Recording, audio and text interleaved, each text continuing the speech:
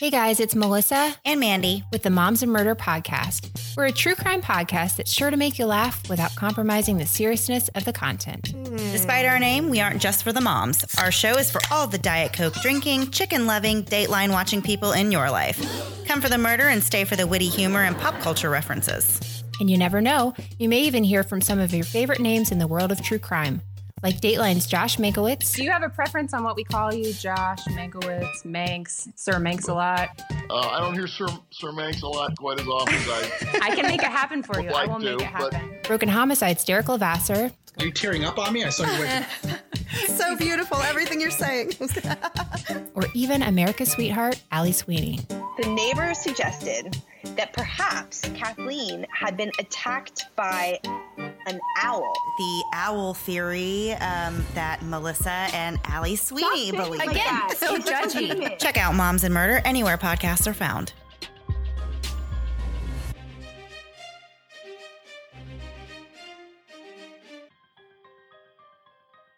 Well, hey there, I'm Cody Bruce. I'm Jonathan Rimmelard. And I'm Jordan Hobbs. And we're the Out of Hand Podcast. What is Out of Hand Podcast?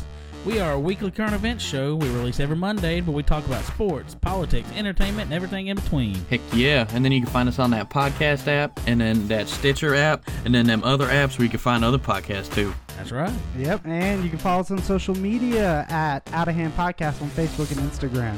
OUTTA. That's right. We'd like to thank our good buddy Justin Rimmel for giving us this opportunity. Keep listening to Mysterious Circumstances podcast. We damn sure will. Hell and yeah. Be sure to listen to Out of Hand podcast as well. Thank you. All right. Before we get going on this episode, I do have to thank some new patrons. Connie, Andrew, Brenda, Michael, Aaron, Jen, Marie, and Laura. Thank you guys so much. I appreciate it. It helps out a lot. I do have a bunch of reviews to read at the end of this episode after the outro music. We do have enough reviews for the Wyatt Earp episode we did last time, so Wyatt Earp will be coming at the end of this month. It'll be in a lot more timely fashion because I've actually already started researching it, because during Doc Holliday I ran into a lot of Wyatt Earp research, so that'll be really, really cool. Another thing would be the Ned Kelly episode. I think I need like 5 more reviews from Australia for a Ned Kelly episode. Canada volunteered their reviews for the Wyatt Earp episode, which is cool. And I also got an additional amount of reviews to do a bonus episode in September on John Dillinger, so that'll be coming up too, which will be pretty badass. Next up is a huge shout out to my anonymous benefactor over in Sweden. He did not want to be named. He knows who he is. He offered to build me a website for the podcast. So coming here soon within the next week or two, you are going to see the mcpodcast.com spring up. It's going to have all the episodes, the merch store on there, all kinds of cool shit. He literally volunteered to build the whole thing and finance it for the first year. I can't even tell you how amazing that is. That's so freaking awesome.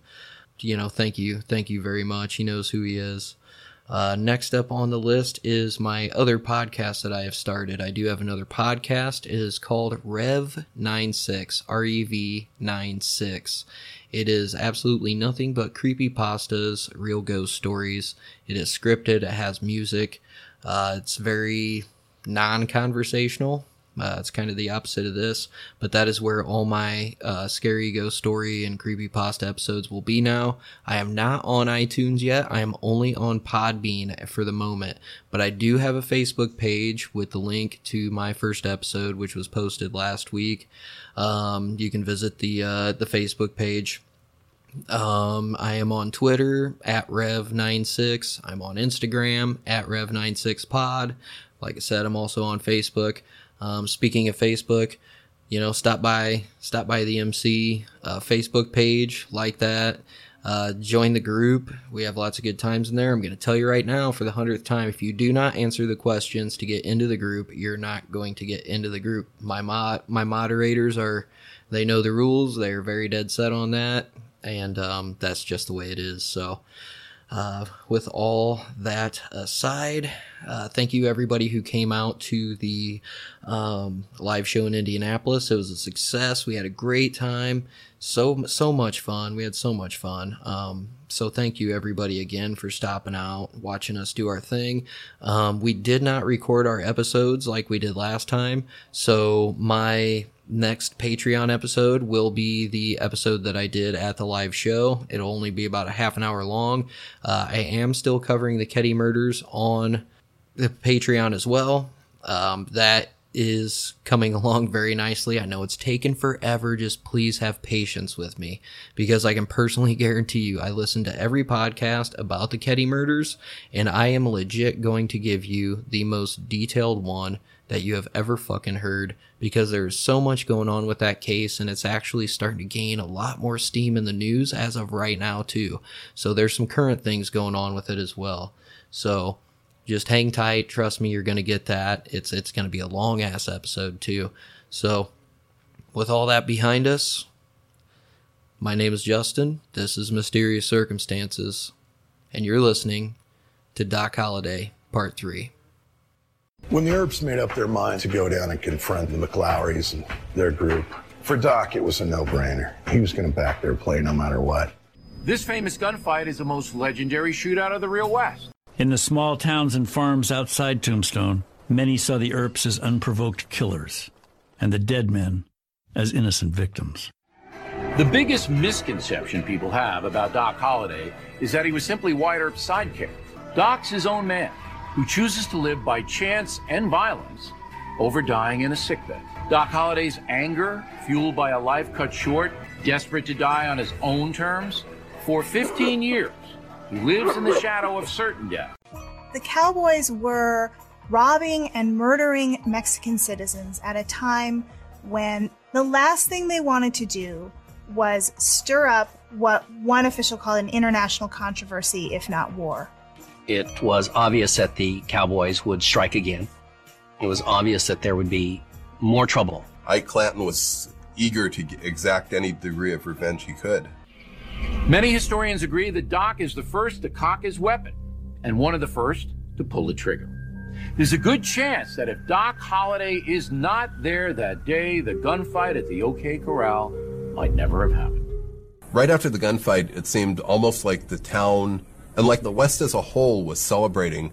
They were considered heroes for taking action against those dirty cowboys. The lines of animosity that were created by that gunfight were far deeper and potentially lethal than any disagreements that had happened before. Rumors of assassination were everywhere. The Earps were said to be targets, along with Doc Holliday. Doc Holliday represents the darkness, the villainy, the inequity that lies inside of all of us.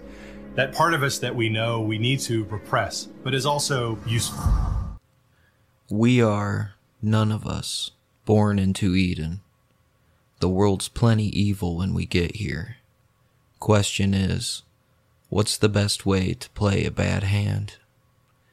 John Henry Holliday.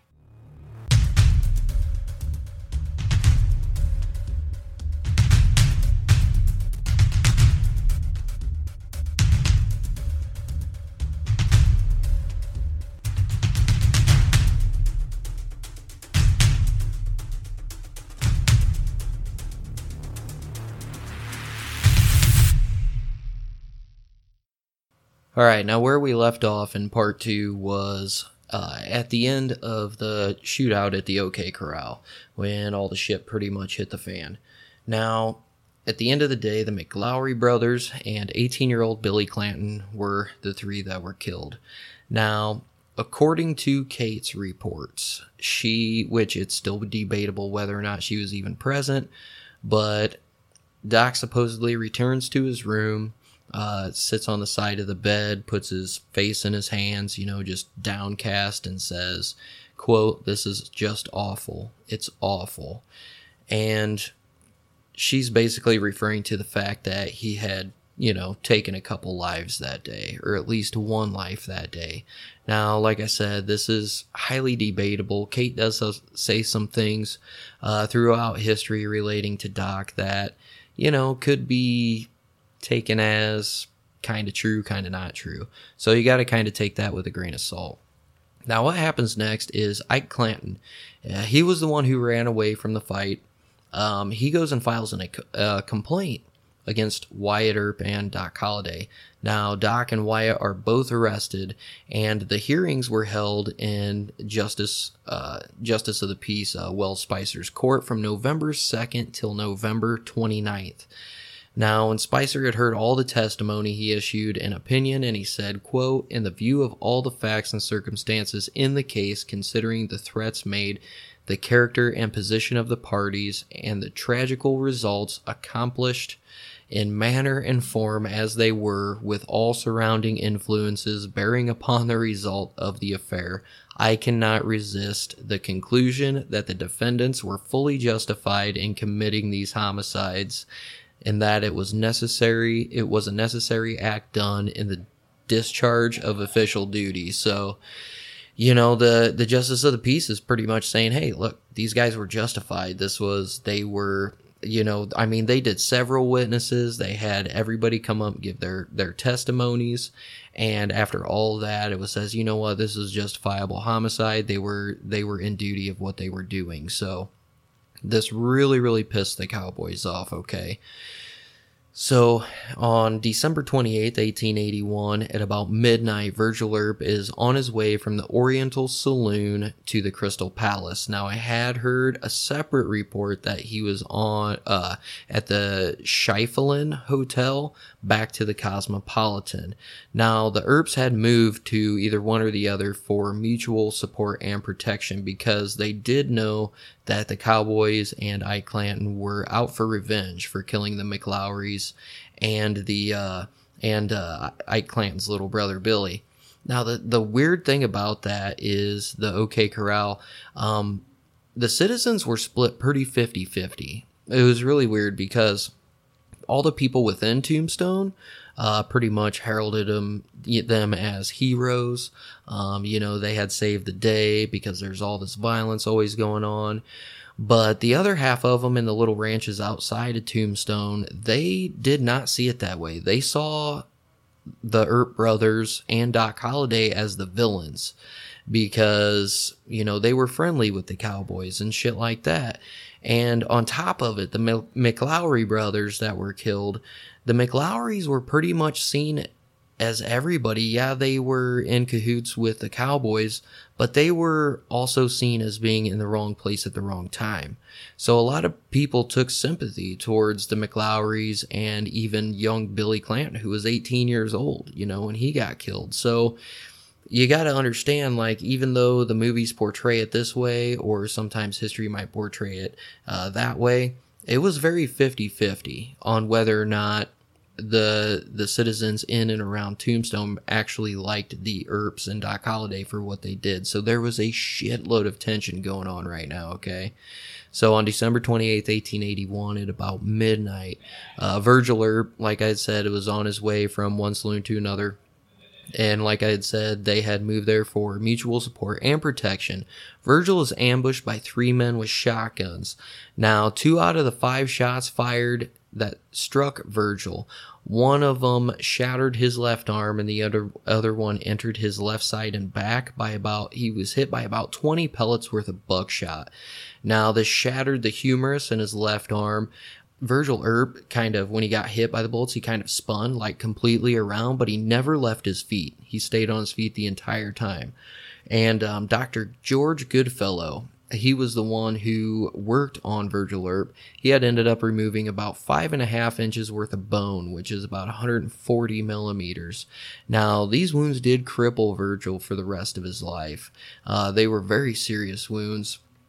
But he was able to walk back to whichever one he was at. Let's say it's the Oriental, where his brother Wyatt was playing poker. Now, the first thing Wyatt did was he telegraphed the U.S. Marshal Crawley Dake. He requested appointment as deputy U.S. Marshal for Eastern Pima County. and he wanted the authority to form a posse. Now, I'm not going to get into too many details about the ambush of Virgil Earp, the shooting of Morgan Earp, and a lot of the details pertaining to the Vendetta ride, because that is going to pertain more to the Earps than it is to Doc Holliday. I will mention the things that Doc Holliday was involved in, but when it comes to the Wyatt Earp episode down the line, I don't want to be redundant and repeat a lot of that information, especially when it doesn't pertain to Doc Holliday. This is Doc's episode, so... U.S. Marshal Dake replied right away with yes. So Wyatt Earp, first thing he did was he deputized his brother Warren, a guy named Sherman McMaster, a guy named Jack Turkey Creek Johnson, another guy named Harelip Charlie Smith, another guy named Daniel Tipton, a guy named John Texas Jack Vermillion, and of course Doc Holliday is suspected as well to be one of those deputized members. Now, what he was looking for was he was looking to protect his family and pursue the suspects, and what he was doing was he was paying these guys $5 per day, which would be in today's money about $100 a day. Now, the men responsible for the attack on Virgil were more than likely Ike Clanton, Johnny Ringo, Frank Stillwell, Hank Swilling, Pete Spencer, and Johnny Barnes. Now, some of the men were arrested and brought into court, but what happened was a number of eyewitnesses who were friendly with the cowboys, or even cowboys themselves, swore that the guys that were being charged with the crime were in Charleston at the time that Virgil was shot. So the judge really had no reason, he had no reason to hold him. He couldn't hold them. He had no choice but to release them because of the eyewitness accounts of them being elsewhere. So in January of 1882, there's this huge rash of crime. There's all kinds of horse thefts.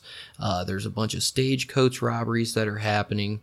And what's going on is the Earps and Doc Holliday are losing a lot of popularity in Tombstone.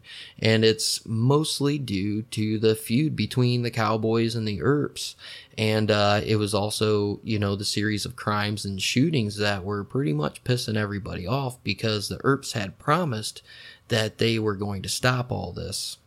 Now, another reason that the townspeople were getting pissed at Doc Holliday and the Earps is because Virgil Earp's shooting, it happened right in the heart of the business district of Tombstone, and there was a bunch of patrons at a local place right by where Virgil was called the Golden Eagle Brewery, and some of those shots barely missed some of the patrons inside there. So they're starting to fear for their own lives because the Earps are targets and basically starting a bunch of shit. And of course, Doc Holliday, being the instigator of a ton of this shit, they also were not liking him very well either. So in January of 1882, Deputy Sheriff Breckenridge was out on patrol near the Birdcage one night, the Birdcage Theater. He feels a pistol against his chest, and it's Frank Stillwell, one of the cowboys. Now, Stillwell claimed that he was waiting for someone and bragged that he was going to kill him that night. Now, Breckenridge cautioned Stillwell to go home. He was already out on bail and awaiting trial, so just a little bit later, Breckenridge finds Doc Holliday. Now, nothing actually happens, obviously, but because Doc Holliday is still here, we don't know the details of that altercation. Now, Ike Clanton later goes and he refiles murder charges against the Earps and Doc Holliday for the slaying of his brother and the McLaury boys. Now, Ike was unable to produce any kind of sufficient evidence. So the judge had no choice but to pretty much dismiss all the charges. Now, on January 17th, 1882, there is a street standoff between Doc Holliday and Johnny Ringo. Now, if you've seen the movie Tombstone, which I'm pretty sure everybody has, there's a lot of writers, and in the movie, Ringo confronts Doc and the Earp brothers. That is not true. Virgil and Morgan were still recovering from their wounds from the OK Corral and from Virgil getting ambushed that night about a month beforehand or 3 weeks beforehand. So the thing about it too is Ringo knew he really wasn't at that much risk. because he knew they wouldn't accept the challenge because there's still all this shit going on. But he was drinking a lot of whiskey that day. He knew that they were having troubles enough with the aftermath of the gunfight at the OK Corral. Ringo knew all this. So pretty much how it goes down is Ringo steps out into the street to quote unquote have it out with Doc Holliday in a man-to-man fight. Now, Doc Holliday, being the kick-ass dude that he is, was more than happy to oblige. And he comes out and he says he'll give Ringo any kind of fight that he wanted. Now, Doc specifically says, he looks at Ringo and he says, and quote, "All I want of you is 10 paces out in the street," end quote. So, one of the townspeople, actually, this was seen by plenty of witnesses, including the Earps, but one of the townspeople described it in a journal, and he said, he described it as, quote, "Bad time expected with the cowboy leader and Doc Holliday. I passed both not knowing blood was up, one with hand in breast pocket and the other possibly ready." He was referring to Doc Holliday, who was just standing there, just waiting for it to go down. It says, "Earps just beyond, crowded streets and looked like another battle, police vigilant for once, and both were disarmed." So if you can imagine, Doc Holliday, he's got one hand in his breast pocket. He's got the other one on his revolver ready to shoot. And he straight up tells Johnny Ringo, "All I wanted of you is 10 paces in the street." He was ready to go right there. Now what happens is James Flynn, who is the acting town marshal at the time, goes and grabs Ringo and held him while Wyatt pretty much hustled and got Doc Holliday out of there. And that was pretty much the extent of the confrontation. No shots were fired. Like I said, Wyatt, and there was a lot of other people witness to it. Now, according to Karen Holliday Tanner's biography, it was recorded in the Journal of a Tombstone Resident, which is what I just read to you. Doc and Ringo were both arrested for carrying weapons on the street, and Ringo was actually retained on account of existing charges of robbery. Both were fined $30 for carrying concealed weapons, and Doc was eventually released. Now, on January 23rd, 1882, warrants are issued for Ike and Finn Clanton in connection with Virgil Earp's shooting, and another guy named Pony Deal, he was had a warrant issued for a stagecoach robbery on January 31st, 1882. Citizens of Tombstone demanded town meeting for the appointment of deputies who were not aligned with either faction of the parties who are now distracting the community. So basically they wanted some kind of law enforcement that was not cowboy related and that was not involved with the Earps. Now, the townspeople are telling Wyatt Earp to resign. They don't want him anywhere, around in town. But Wyatt Earp does resign, and of course his resignation is quote-unquote conveniently ignored. Now, on February 17th, 1882, Earp and company, Doc included, leave Tombstone armed with a warrant for the arrest of Pony Deal for the suspected stagecoach robbery. Now, while the robbery was unsuccessful at this time, Earp and Doc, they heard rumors that the Clanton faction was planning revenge. So like I said, there's still a lot of tension going on. And by March 1882, there are multiple death threats. They're, against Wyatt Earp, Doc Holliday, Morgan Earp, and a guy named Dan Tipton who was riding with them as well. So, Doc Holliday and the Earps, they're all getting death threats all the time, literally on a daily basis from all these cowboys. So, on March 18th, what happens? March 18th, 1882, Morgan Earp is shot while playing pool with Bob Hatch at Campbell and Hatch's Saloon and Billiard Parlor. It's located right on Allen Street in Tombstone. He is struck in the back, and he ends up dying right there on the pool table while Wyatt is right there beside him. Now, I have heard two separate accounts of the following events. Now, it is known that Morgan Earp and Doc Holliday were also very, very good friends, and some actually suggest that they were better friends than Wyatt himself. They actually got along quite a bit. So the next, chain of events, the one side is that Doc pretty much flips the fuck out. And he goes around kicking in doors to all these fucking places, and he's looking for the killers, and he's telling everybody on the street he's going to kill anybody that's responsible. And at that same time, Wyatt swears revenge as well. And Wyatt and Doc then began, the vendetta ride against the Cowboys, which is what we're about to get into. But I also heard the other side of that story was that Wyatt Earp himself actually took a cowboy as a human shield with a gun to his head and went around kicking in doors, doing the same thing, looking for the killers and swearing revenge on whoever killed his brother right then. But what ends up happening is Wyatt enlists the help of Warren Earp, Sherman McMasters, Turkey Creek Johnson, Texas Jack Vermillion, and Doc Holliday. And on March 20th, 1882, Wyatt and his posse escort the Earp wives and Virgil along with Morgan's body. And Morgan's body is actually dressed in one of Doc's tailored suits that he had given, for the burial.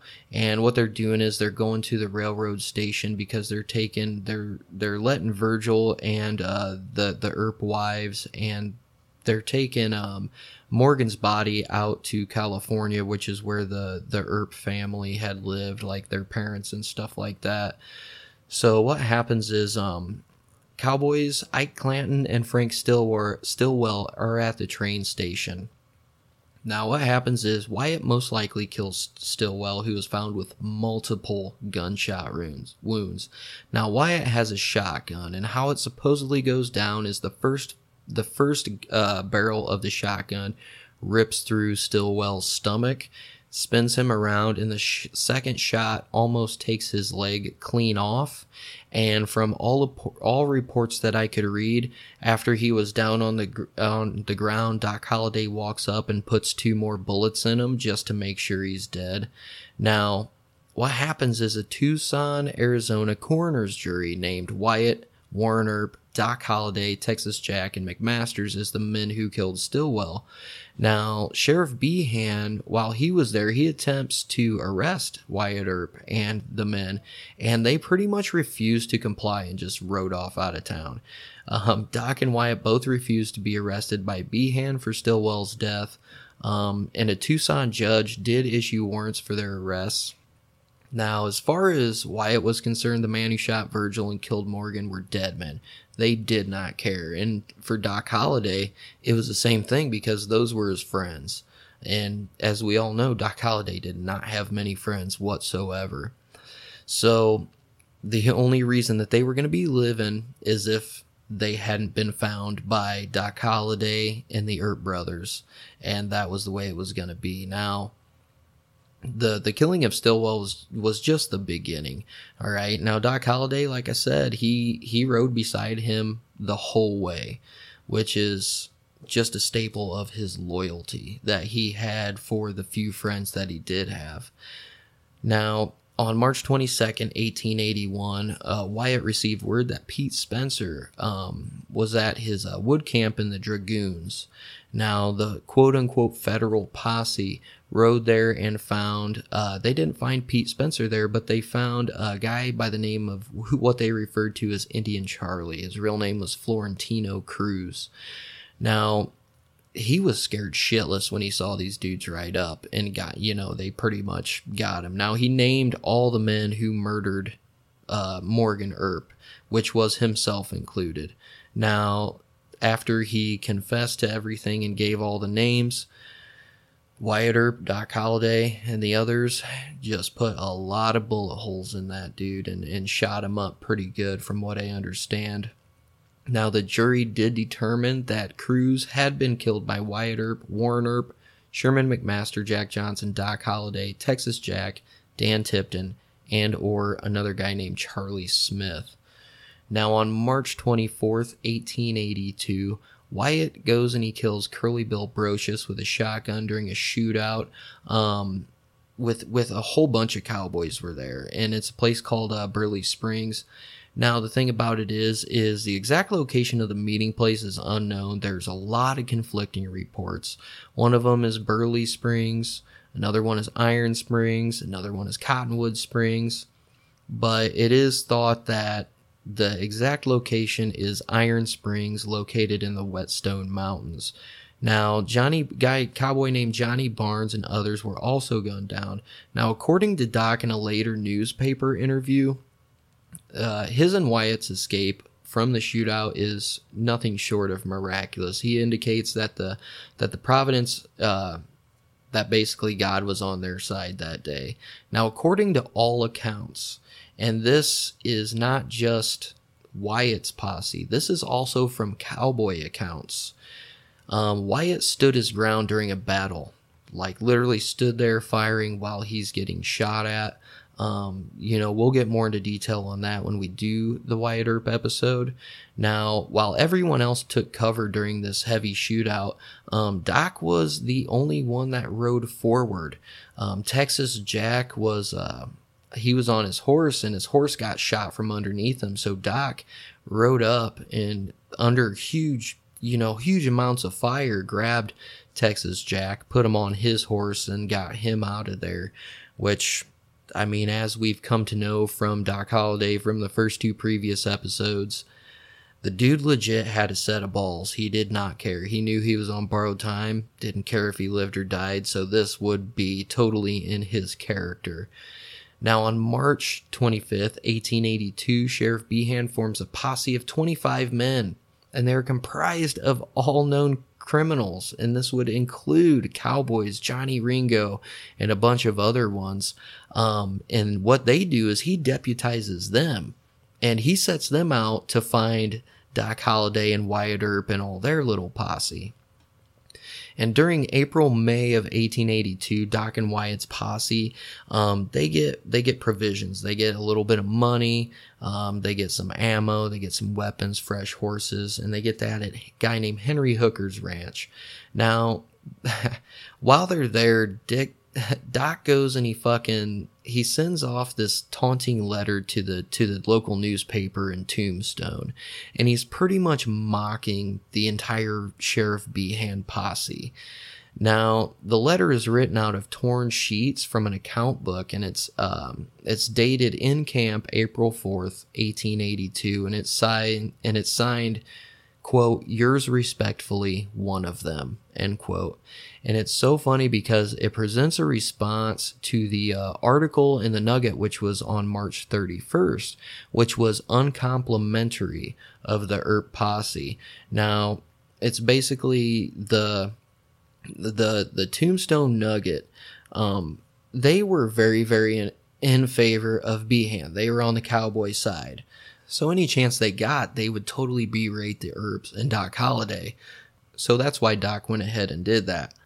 And it's really funny because in the response, Doc terms the cowboys and Behan as, quote, honest ranchers. And he does it with a lot of irony. And he also suggests that there might have been trouble near camp if the Behan posse's, quote, trailing abilities had been, quote, equal to those of the average Arizona ranchman, end quote. And it's so funny because he keeps referring to them as, quote unquote, gentlemen. And literally, like, I'm not even quoting this for him. Like, in the letter, Doc purposely quotes these words.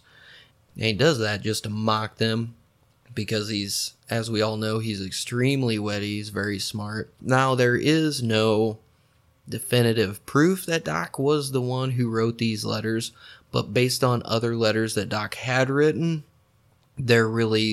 all historians agree that there's literally no doubt that Doc was actually the one who wrote these letters because of him being sarcastic and ironic and the way he was speaking. He was very, very refined. So, Wyatt and Warren Earp and Doc Holliday did remain in Arizona territory until April.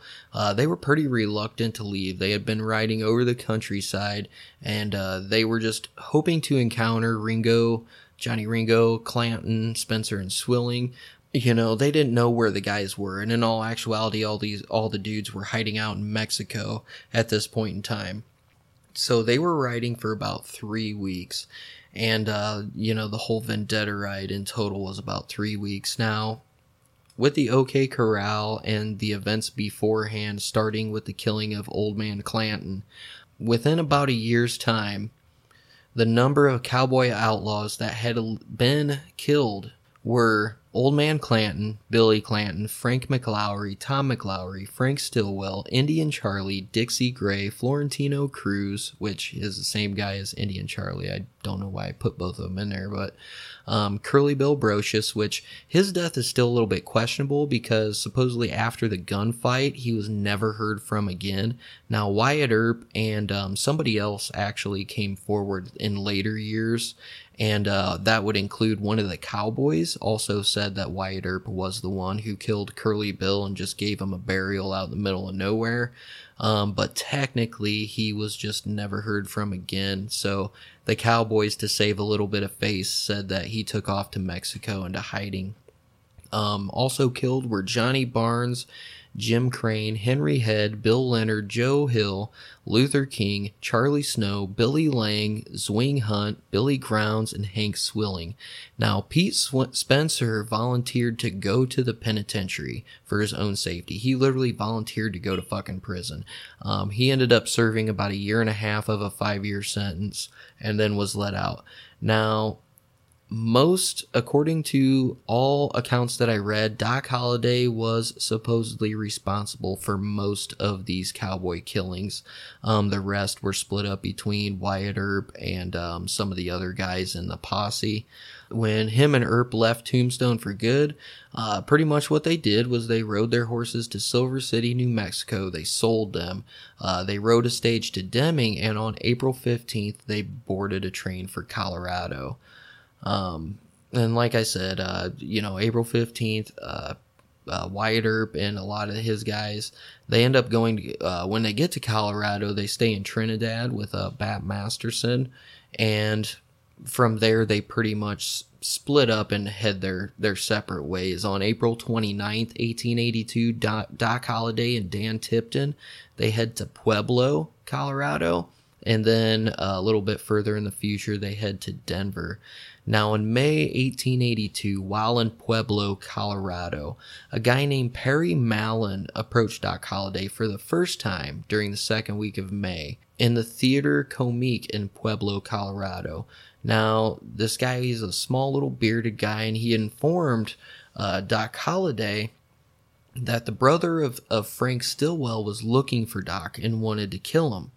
Now, Doc Holliday had no fucking reason to doubt this info because he had lots of people that were out looking to kill him. So Doc Holliday, being Doc Holliday, he asks the guy to point out Stillwell's brother, and this guy Mallon refused to do so. So about another week later, also in 1882, obviously, Holliday and 2 other gamblers had taken a train to Denver to attend some horse races. Now, on May 15th, he was walking near the corner of 16th and Lawrence Streets in Denver, and Holliday was forced to surrender when this guy, Perry Mallon, appeared out of the darkness and leveled 2 revolvers at him. Now, what ended up happening was Mallon claimed to be a lawman from California, and he had the help of a local deputy sheriff named Charles Linton. They escorted Holliday to the sheriff's office. Now, Mallon convinced Linton that Doc was wanted in Arizona Territory for murder and that the reward was offered for his arrest. Now, while he was at the sheriff's office, Mallon kept the 2 6-shooters aimed at Holliday the entire time because he was literally scared to death of Doc Holliday. Now, Holliday was sitting here protesting, he's like, dude, no, this isn't right. In all honesty, there really was some warrants out for his arrest for murder. But they end up calling for a transport, and they transport him to the county jail. Now, Mallon also goes on and claims that Doc was wanted in Utah Territory as well for the murder of a guy named Harry White, which was said to be this guy's partner-in-law. Well, what ends up happening is that this Perry Mallon was pretty much a con man. He's basically telling all these stories about how he's been pursuing Doc Holliday for 7 years, and Doc Holliday was the reason he had his middle finger shot off. Now, what happens is they end up finding out that Perry Mallon is totally full of shit, and they let Doc go. Now, what also happens, and not too much longer after that, is Doc, while still in Denver, is taken into custody by a bounty hunter who was hired by the Behan and Cowboy faction. Now, he is arrested for the killing of Frank Stillwell in Arizona, and charges are dropped because Bat Masterson basically creates a bunch of trumped-up charges against Doc Holliday, which would allow him to not be extradited to Arizona. Now, the governor of Colorado, because of these trumped-up charges, ends up refusing to honor Arizona's request to extradite Doc Holliday for the murder of Frank Stillwell. Now, I know, as we've come to find out, Bat Masterson, not a huge fan of Doc Holliday. Not a huge fan at all. But what it was they had worked together previously. Like, they didn't like each other, but they had a mutual respect for each other. And above that, Bat Masterson and Wyatt Earp were very good friends. And Wyatt Earp owed Doc Holliday his life. So basically, that's how all that went down.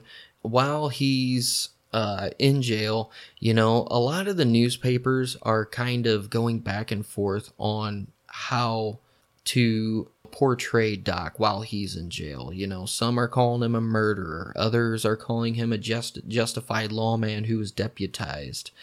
But all of them describe him as well-dressed, usually dressed neatly in black and with a colored linen shirt. Tall, slender, delicate, handsome, soft-spoken, sophisticated. He is described as one man as being a man of considerable culture, and another one describes him as having a soft voice and a modest manner. And then you have another one that says, you know, he has these piercing blue eyes. You have yet another one that says, you know, he has this well-defined look of determination, you know, and they describe his hands as being somewhat small and slender. And it's so funny because all these reporters are just like, this is Doc Holliday. They literally describe him as an elegant man with a polite and refined personality. And it's so funny because when they actually see him for the first time compared to what his reputation was, they're just like, there's no fucking way. Like, this guy, there's no way this is Doc Holliday. So it's really interesting to read different accounts on Doc Holliday throughout the years, especially in this time period when his reputation was so fucking vast. And speaking of his reputation, I mean, even the people in Georgia did not know about the shooting at the OK Corral. Now, even though Doc was technically justified, he was with the posse and he was with the Earps when they did this, they made it a point. Now, we don't know if it was actually Doc Holliday himself or his dad that did it, but they purposely left the shooting at the OK Corral out of the newspapers so that Doc Holliday's family name would not, you know, look bad, basically.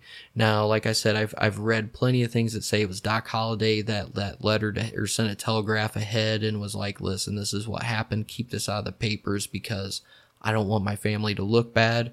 I've also read other accounts to where it was his dad who purposely did it after he had found out ahead of time from Doc Holliday. So we're not exactly sure about, about how that goes. But while he's in jail in Denver, Doc is defending himself. He's doing a lot of interviews, and he pretty much talks about the conspiracy, you know, by Sheriff Behan and the Cowboys and all this other shit. And pretty much after all this legal maneuverings that Bat Masterson is doing, he helps Doc get released on bail. And it's really weird because this is the one time that Bat Masterson actually makes statements to defend Doc Holliday's character. And he says, quote, I tell you all of this talk is wrong about Holliday. I know him well. He is a dentist and a good one.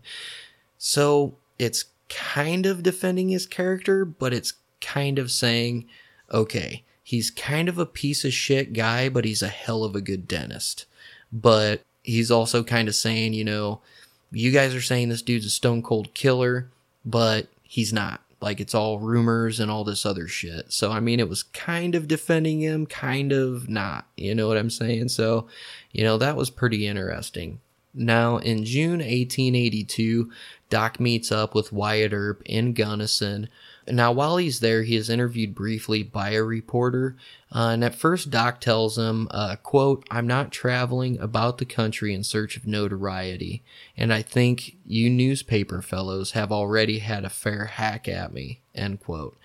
Now, he does answer a few questions about the background and the recent troubles in Denver, you know, with his arrest and a lot. I mean, that was a really huge deal at the time. Now, he does kind of mention, he's smiling while he mentions the bounty hunter that was hired by Behan and had left town 4 days before he was released from jail.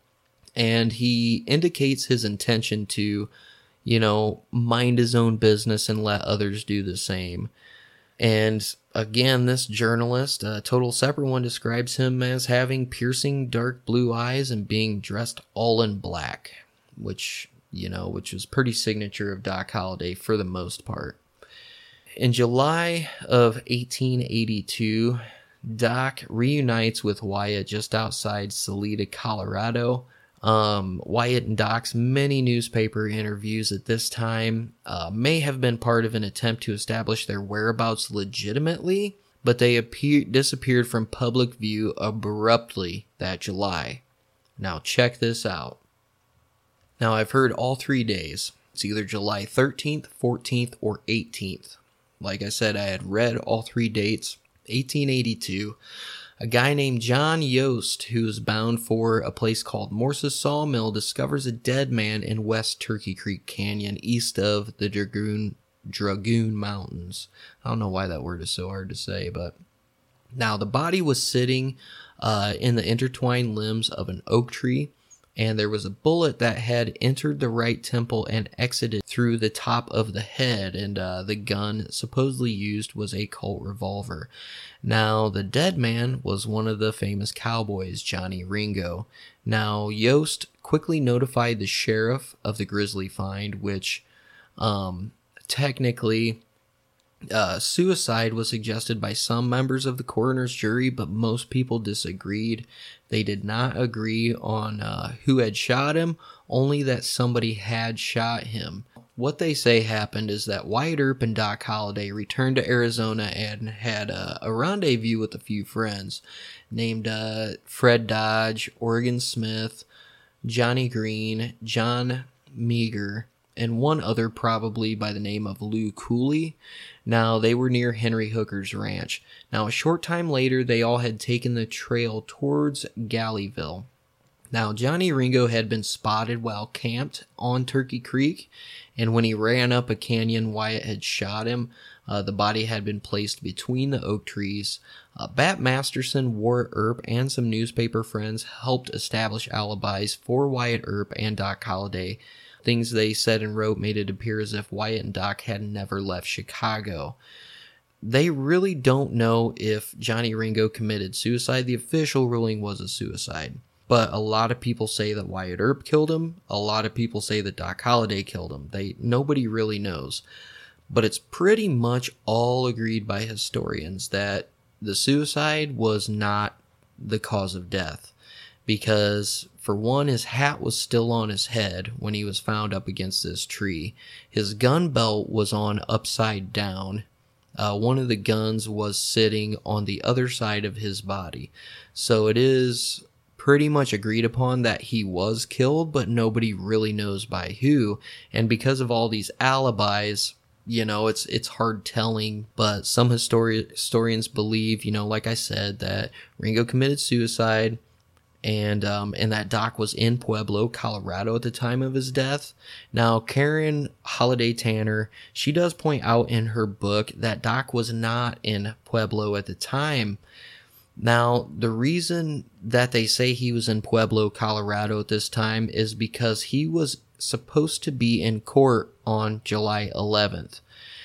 They say that he did show up in court himself, but in all actuality, an attorney appeared on his behalf that day. The wording of the court was that they said in propria persona, which means in his own proper person. Now, that was standard legal filler text at the time, and that didn't actually mean that the person was there at all. Now, you also got to consider the fact that the Pueblo charge, which Doc was charged for larceny at that point in time, and that was a fake charge. That was trumped up. That was one of the charges that was trumped up by Bab Masterson to provide an obstacle, for his extradition back to Arizona. So even though the authorities were unaware of this, they had no real urgency for him actually to be there to face like a bogus charge. There's no question that the case was continued more than once, and all of the times it was continued is because Doc was not present at the court at that time. And it is stated that Doc for sure did arrive in Salida on July 7th because a newspaper reported his arrival in town. Now, Karen Holliday Tanner does believe that he met there with Wyatt and others just west of town that day. Now, this account is based on statements supposedly made by Josie Marcus Earp, which was Wyatt's wife at the time. Now, Doc's next document appearance was in Leadville on July 18th, which was the very date that his bogus Pueblo court case was again continued. So if Doc did kill Ringo, Wyatt may have claimed the killing himself to protect Doc's reputation, since Doc had no legal authority to actually kill Johnny Ringo, and Wyatt did at this point. So there's a lot of speculation that Wyatt did claim to kill Johnny Ringo just to protect Doc Holliday from being incarcerated and protect his reputation. Like I said, nobody really knows the circumstances of Johnny Ringo's death, okay?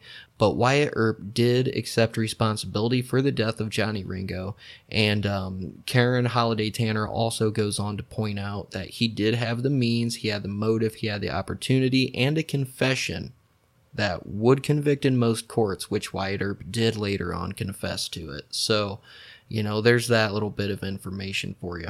Now, little bit later on, 1882, the Tombstone trouble is pretty much over with by now. And Doc, in Leadville, Colorado, no bullshit, dying of TB, okay? And he's down to literally about 122 pounds at this point in time. He helps fight a fire in Leadville, Colorado, and he has all the people who were involved in it said he pretty much showed no regard for his own personal safety while he was fighting this fire. So I thought that was a really cool fact to throw in there about him being in Leadville, Colorado, because around this time period he's really traveling between Leadville, Pueblo, and Denver. He's going back and forth quite a bit. Now in 1883-84, he's back in Colorado. Like I said, he has several bouts with pneumonia at this point in time, and it affects his tuberculosis, and it leaves him like really, really emaciated. And he's very, very weak. Like I said, he had dropped from about 160 pounds down to about 120 pounds. And right now, at this point in his life, he's very, very dependent on laudanum, which is like a liquid painkiller. It's like an opiate. He's drinking a lot of whiskey. A lot of reports say he's drinking up to 2 quarts of whiskey a day. Now, Big Nosed Kate goes on to say, no, he would only sip a little bit of whiskey throughout the day to ease the pain. Several eyewitnesses who knew Doc Holliday straight up said, man, this guy was literally pounding whiskey as fast as he could, drinking laudanum, because he was literally in so much pain from tuberculosis. But what happens is Holliday ends up going back to Leadville, and he's pretty much living quietly there for a long time, until he runs into some old enemies. He runs into Johnny Tyler and Billy Allen. What happens is Billy Allen is armed and he's making threats. He's saying he's going to kill Doc Holliday. He's telling everybody in town all this. So Doc Holliday is on all points. He's paranoid as shit, let alone he's like totally fucked up out of his mind and trying to like ease the pain of his tuberculosis the best he can.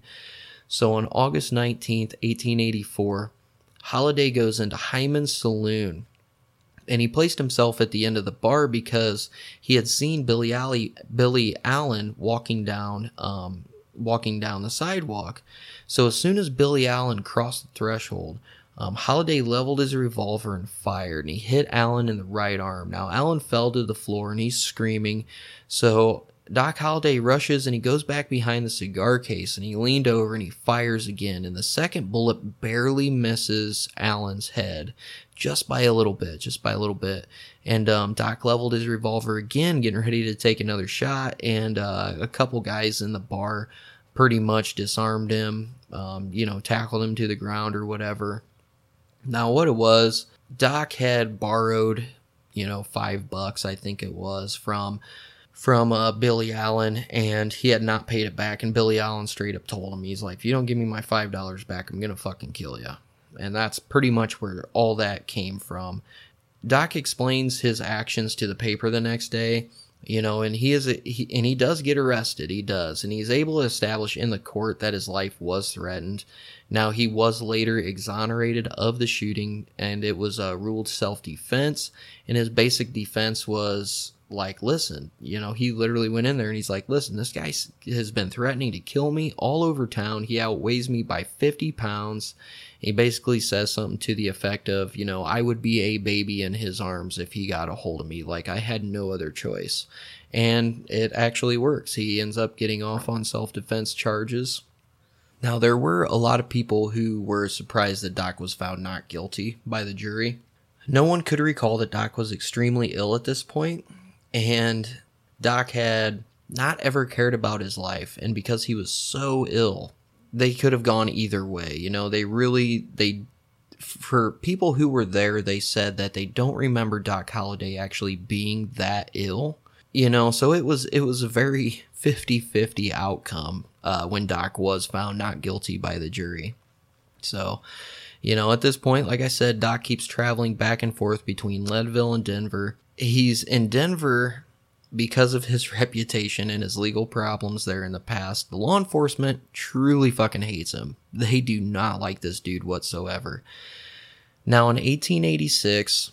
according to some sources, he sees Wyatt Earp for the last time at the Windsor Hotel in Denver, Colorado. Now, Josie Earp goes on to report that the emaciated Doc was he had a continuous cough and is so weak that he can't even stand steadily at this point. In Holliday Tanner's biography about Doc Holliday, she really doesn't say anything about that. But what is known is that Wyatt was traveling with Josephine Sarah Marcus as his wife, which, as we know, that was Josie. They were in and out of Colorado in 1884 and 1885, and he was operating a saloon at that time in Aspen. But while he was in town in those years, he never really made any kind of effort to get a hold of Doc Holliday, even though he knew that he was in Denver. Now, when they did meet at the Denver Hotel in 1886, Josephine, it's really the only account of their last goodbye. She says that the Earps were sitting at the lobby when they saw, quote, a thinner, more delicate appearing Doc Holliday than I had seen in Tombstone, end quote. And he was walking towards Wyatt and Josie. Now, Wyatt immediately got up to greet him, and they sat down nearby and talked for a while.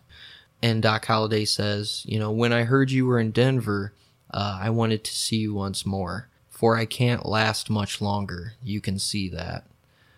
Now, Josie says, quote, my husband was deeply affected by this parting from a man who, like an ailing child, had clung to him as though to derive strength from him, which is a very, very weird way to twist Doc Holliday. Like, he was dependent on Wyatt Earp like a child to a father, which I really didn't appreciate that. And I'm not sure. She was very weird in later interviews with Wyatt Earp, and when we do the Wyatt Earp episode, you'll know exactly what I'm talking about. She says, quote, there were tears in Wyatt's eyes when at last they took leave of each other. Doc threw his arm across his shoulder and said, quote, goodbye, old friend. It will be a long time before we meet again. And they parted, and they never saw each other again.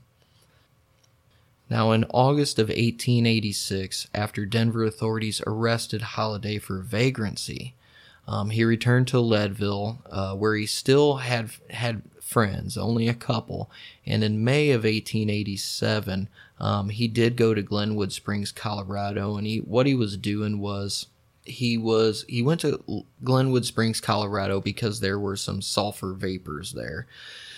His health is getting very, very bad at this point in time, and it was stated by a lot of people who had suffered from tuberculosis that they could go to the hot springs in Glenwood Springs and, inhale the sulfur vapors, and that would help ease their tuberculosis. In all actuality, it worked the exact opposite way. It actually sped up his health problems, and it made him a lot sicker. And what he did, there was no sanitarium there for anybody suffering from tuberculosis, so he ends up going to the Hotel Glenwood. And this was a hotel that catered to those that were hoping to be healed by the Yampa hot springs. In all actuality, nothing could be done for Doc at this point in time, as tuberculosis was far advanced. For a very short while, he actually still tries dealing faro, but by September, he is just too weak and he becomes bedridden. While he's in bed, he's getting sores. The tuberculosis is basically eating his body from the inside out. The dude is in so much pain. And this terminal stage of tuberculosis is described by a 19th century physician. And he says, quote, "The emaciation is frightful, and the most mournful change is witnessed. The cheeks are hollow, rendering the expression harsh and painful. The eyes are commonly sunken in their sockets, and often look morbidly bright and staring. At this point, throat ulcers made eating difficult, and speech was limited to a hoarse whisper. Once the distinctive graveyard cough began, diagnosis was certain and death inevitable.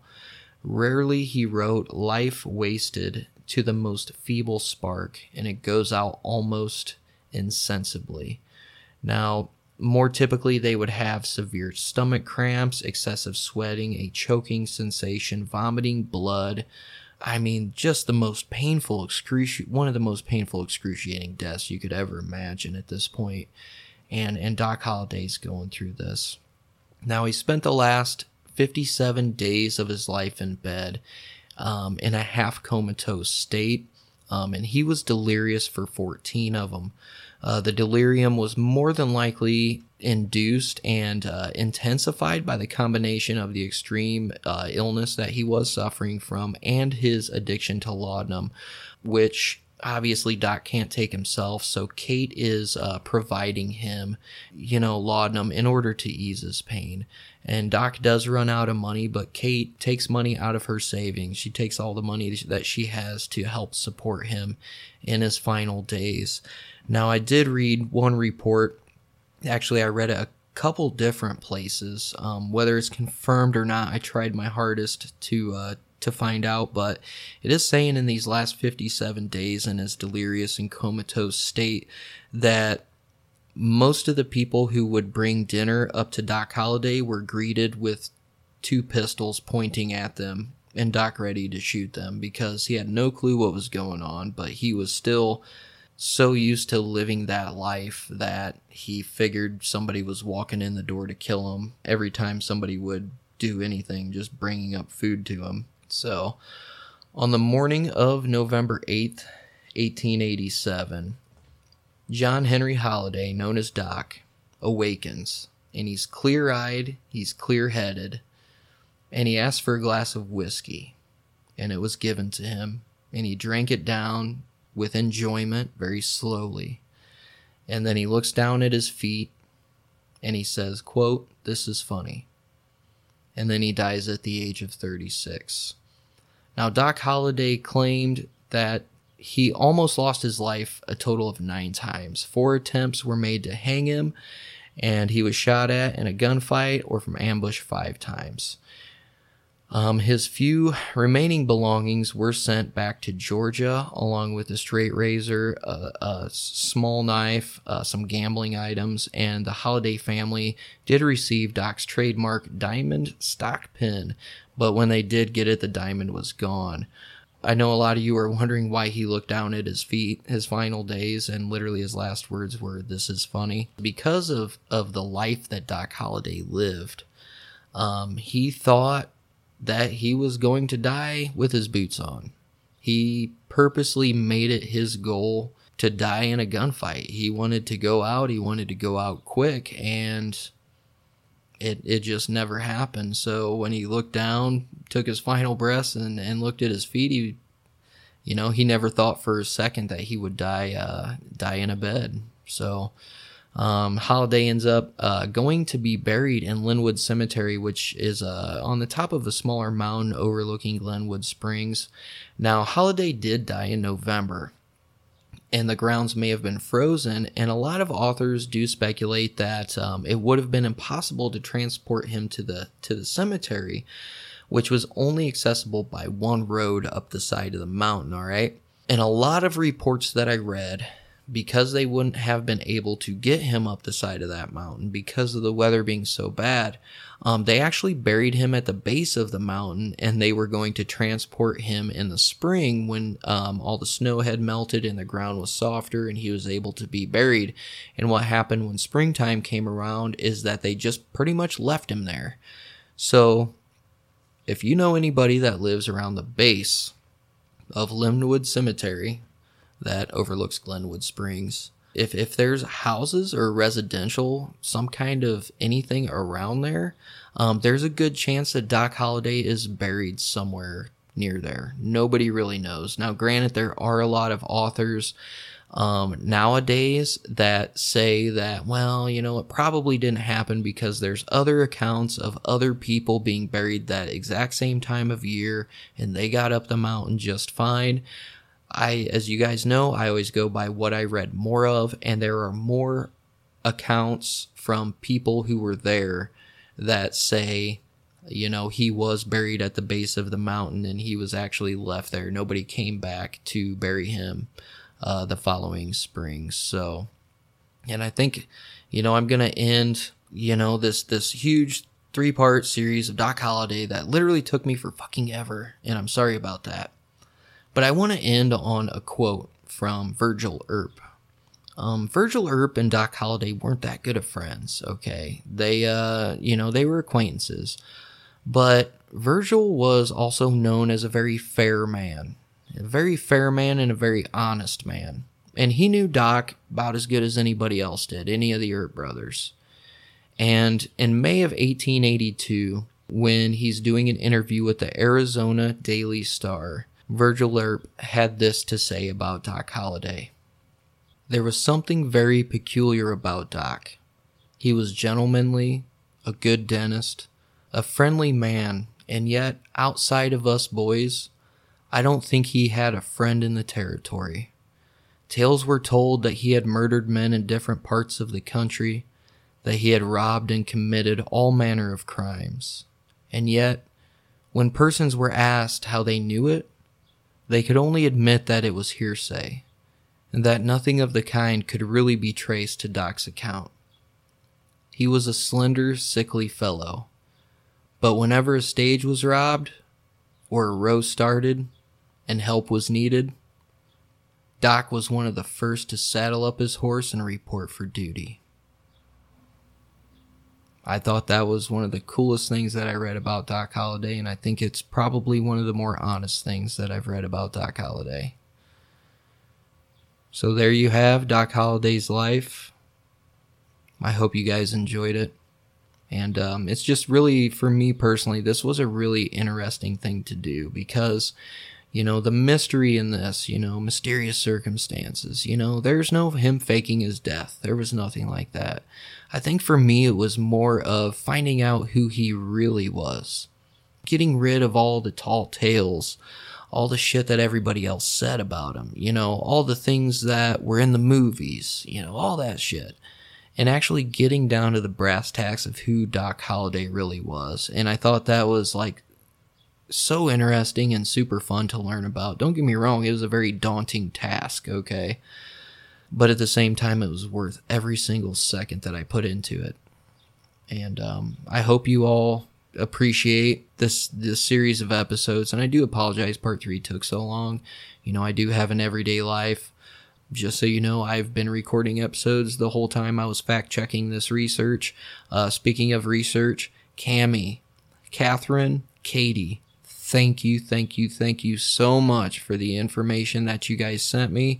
I basically combined it all, mushed it all together. Sorry, ladies, I did fact-check you. That's kind of what took so long, and I'm always going to be that person. But you guys, literally, with the exception of a couple dates that were different, you did a fucking amazing job, and I cannot thank you ladies enough. Just so everybody knows, mcpodcast.threadless.com. Doc Holliday merchandise will only be on sale for 7 more days. So stop in there, check out what I got. I got some pretty badass merch in there, some cool Doc Holliday shit. So I suppose with all that being said, I'm your Huckleberry.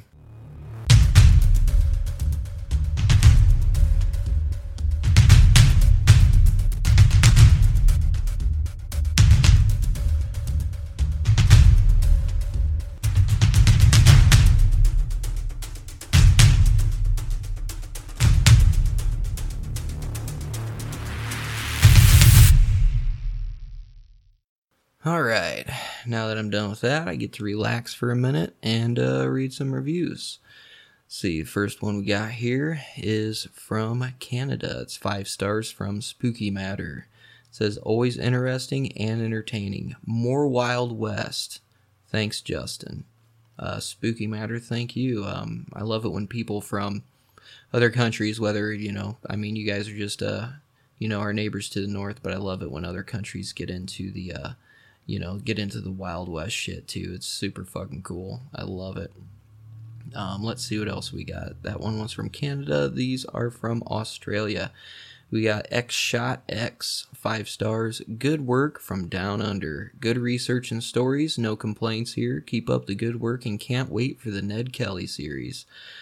And then she or he gave me some thumbs up emojis.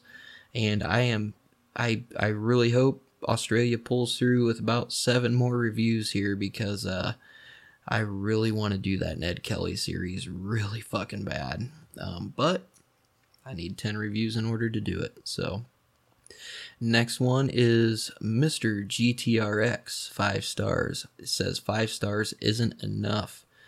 Justin does a great job with his research and tries to make sure everything is accurate. It's like a best friend telling you a story, and gets you involved in the story. Not for sensitive people, because he does swear occasionally, which is more telling of how involved he gets with his research and less dependent on notes.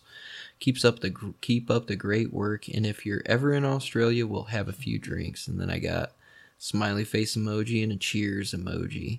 And, you know, goddamn well, we're going to have more than a few drinks, man. We're going to go paint the fucking town. I'm not exactly sure where you're from, but I will say this.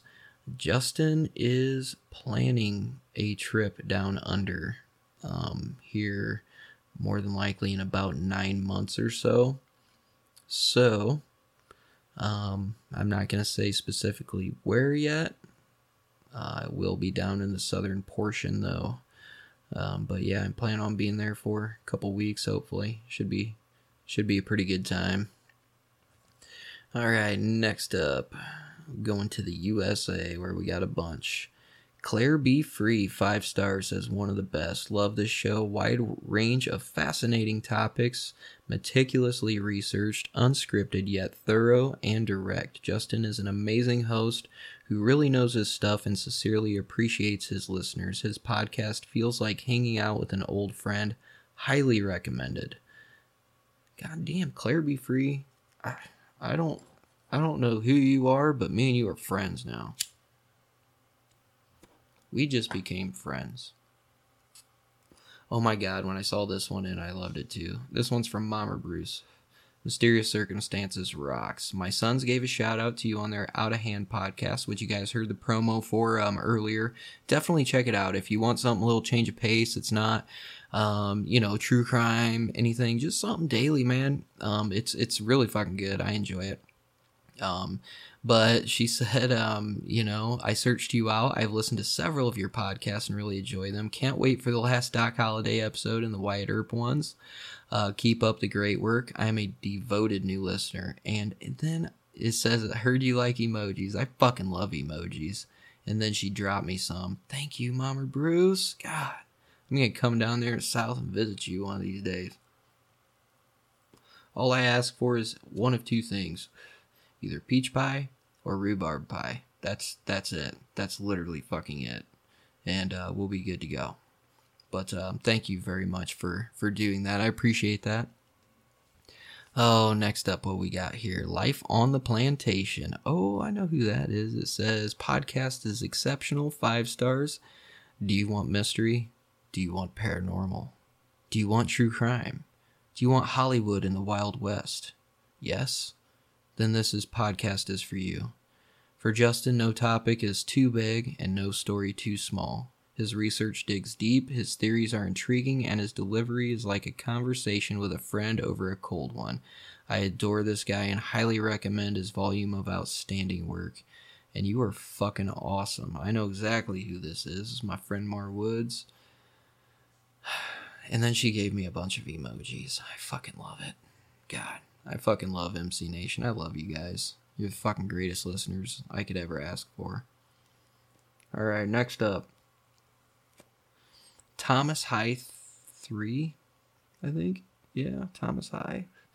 Not 100% sure, but we're good. We're just going to call you Thomas. Says 5 stars. Excellence. One of my coworkers got me started on this podcast a few months ago, and I love almost everything Mysterious Circumstances puts out. The amount of knowledge, research, and information in this podcast always keeps me entertained. I can't wait to hear more. Currently enjoying the Doc Holliday episodes since he was from not far away from where I grew up. Oh, fuck yeah, that is goddamn awesome. Thomas, thank you very, very much, man. Appreciate that. Next one is from Frost Storm 1017. 5 stars. Different topics than other podcasts. I like Justin's voice as well as he covers topics not covered by other podcasts. I also like his guests. I was hooked by the Jesse James and Marilyn Monroe podcasts. I thought I knew everything about Marilyn, but I learned about the history and politics behind her story. I feel a lot more compassion once I learned the backstory of historical persons. Froststorm, I tell you what, I agree with you 110%. I did not know Marilyn Monroe very well before I decided to do those episodes. And in learning about her and her history, I had respect for her before, not as much, I'll be perfectly honest. I thought she was a blonde bombshell, dumb, and I couldn't have been more wrong. She was a fucking amazing woman. Same thing with Jesse James, you got to put yourself in his context, in that historical setting. That dude did not have many options on how he was going to turn out, and it is what it is. And don't get me wrong, I'm not justifying anything Jesse James did. He was a cold-blooded killer, but he was also raised by violence, and sometimes we are products of our environment. Next one, we got Mingwo1. 5 stars, says, listen to this podcast. This podcast is an awesome hodgepodge of all things mysterious. Justin is great with words and keeping things entertaining. He's the godfather of research, and I cannot get enough. I haven't listened to an episode that I disliked, and I know there's much more to come. I don't usually rate and review, but you help me with my anxiety, and you're worth the time. Thanks so much, Melinda. Melinda, thank you so much. And to be honest with you, doing this podcast helps a lot with my anxiety as well. Even though when I get behind on episodes, my anxiety goes through the motherfucking roof, and I, kind of internally fucking scream, on a regular basis. But It helps me. It keeps my mind going. It keeps me concentrated on certain topics. So it definitely helps me too, and I'm really glad to hear that it helps you. Thank you so much. This one says, I am Atticus Finch. I like that. To Kill a Mockingbird, people, if you don't know. See, we got 5 stars, says, made my day, what a find. Stumbled upon this pod, and now I'm hooked. Can't wait for episode 3 of Doc Holliday. Big Western fan. Research is spot on. Binged all day, and thanks for making my day a little brighter. Hey, you know what? I am more than happy to make your day brighter. Just hearing stuff like that just makes my day brighter. So thank you very, very much for taking the time to leave that. And historical figures wise, like I said, we have Wyatt Earp coming up at the end of this month. And there will be a badass woman Wild West figure coming up in December, I think, is when we're going to work that one in. And you guys are going to fucking love that just as much as the other Wild West episodes, because this chick was legit. So, thank you very, very much. Next one is 5 stars from Mama Carrie. Says, 5 stars, great job on the podcast, Justin. I enjoy your subjects and research in each episode. Mama Carrie, you are very welcome, honey. Thank you. Or wait, unless that's the guy spelling of Carrie, I'm not sure. No, wait, it says Mama. Never mind. I'm a fucking idiot. Yeah, so you're very welcome, Mama Carrie. I enjoy doing this, so thank you very, very much for acknowledging that. This one is CCNFRN. 5 stars. Doc Holliday says, love the Doc Holliday story. You definitely have a great storytelling ability. Can't wait for number 3. Sorry number 3 took so long, but I hope you enjoy it. And thank you very much for taking the time to leave that. This one is from Chris Sloan, Harley Davidson. 5 stars. Great PC. Love this podcast and its raw form. Justin pulls no punches and is who he is. Hoping to hear the bonus about Wyatt Earp. You will definitely hear the bonus about Wyatt Earp. That is for sure.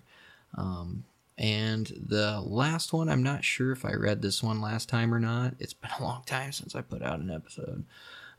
This one is from McCann B80.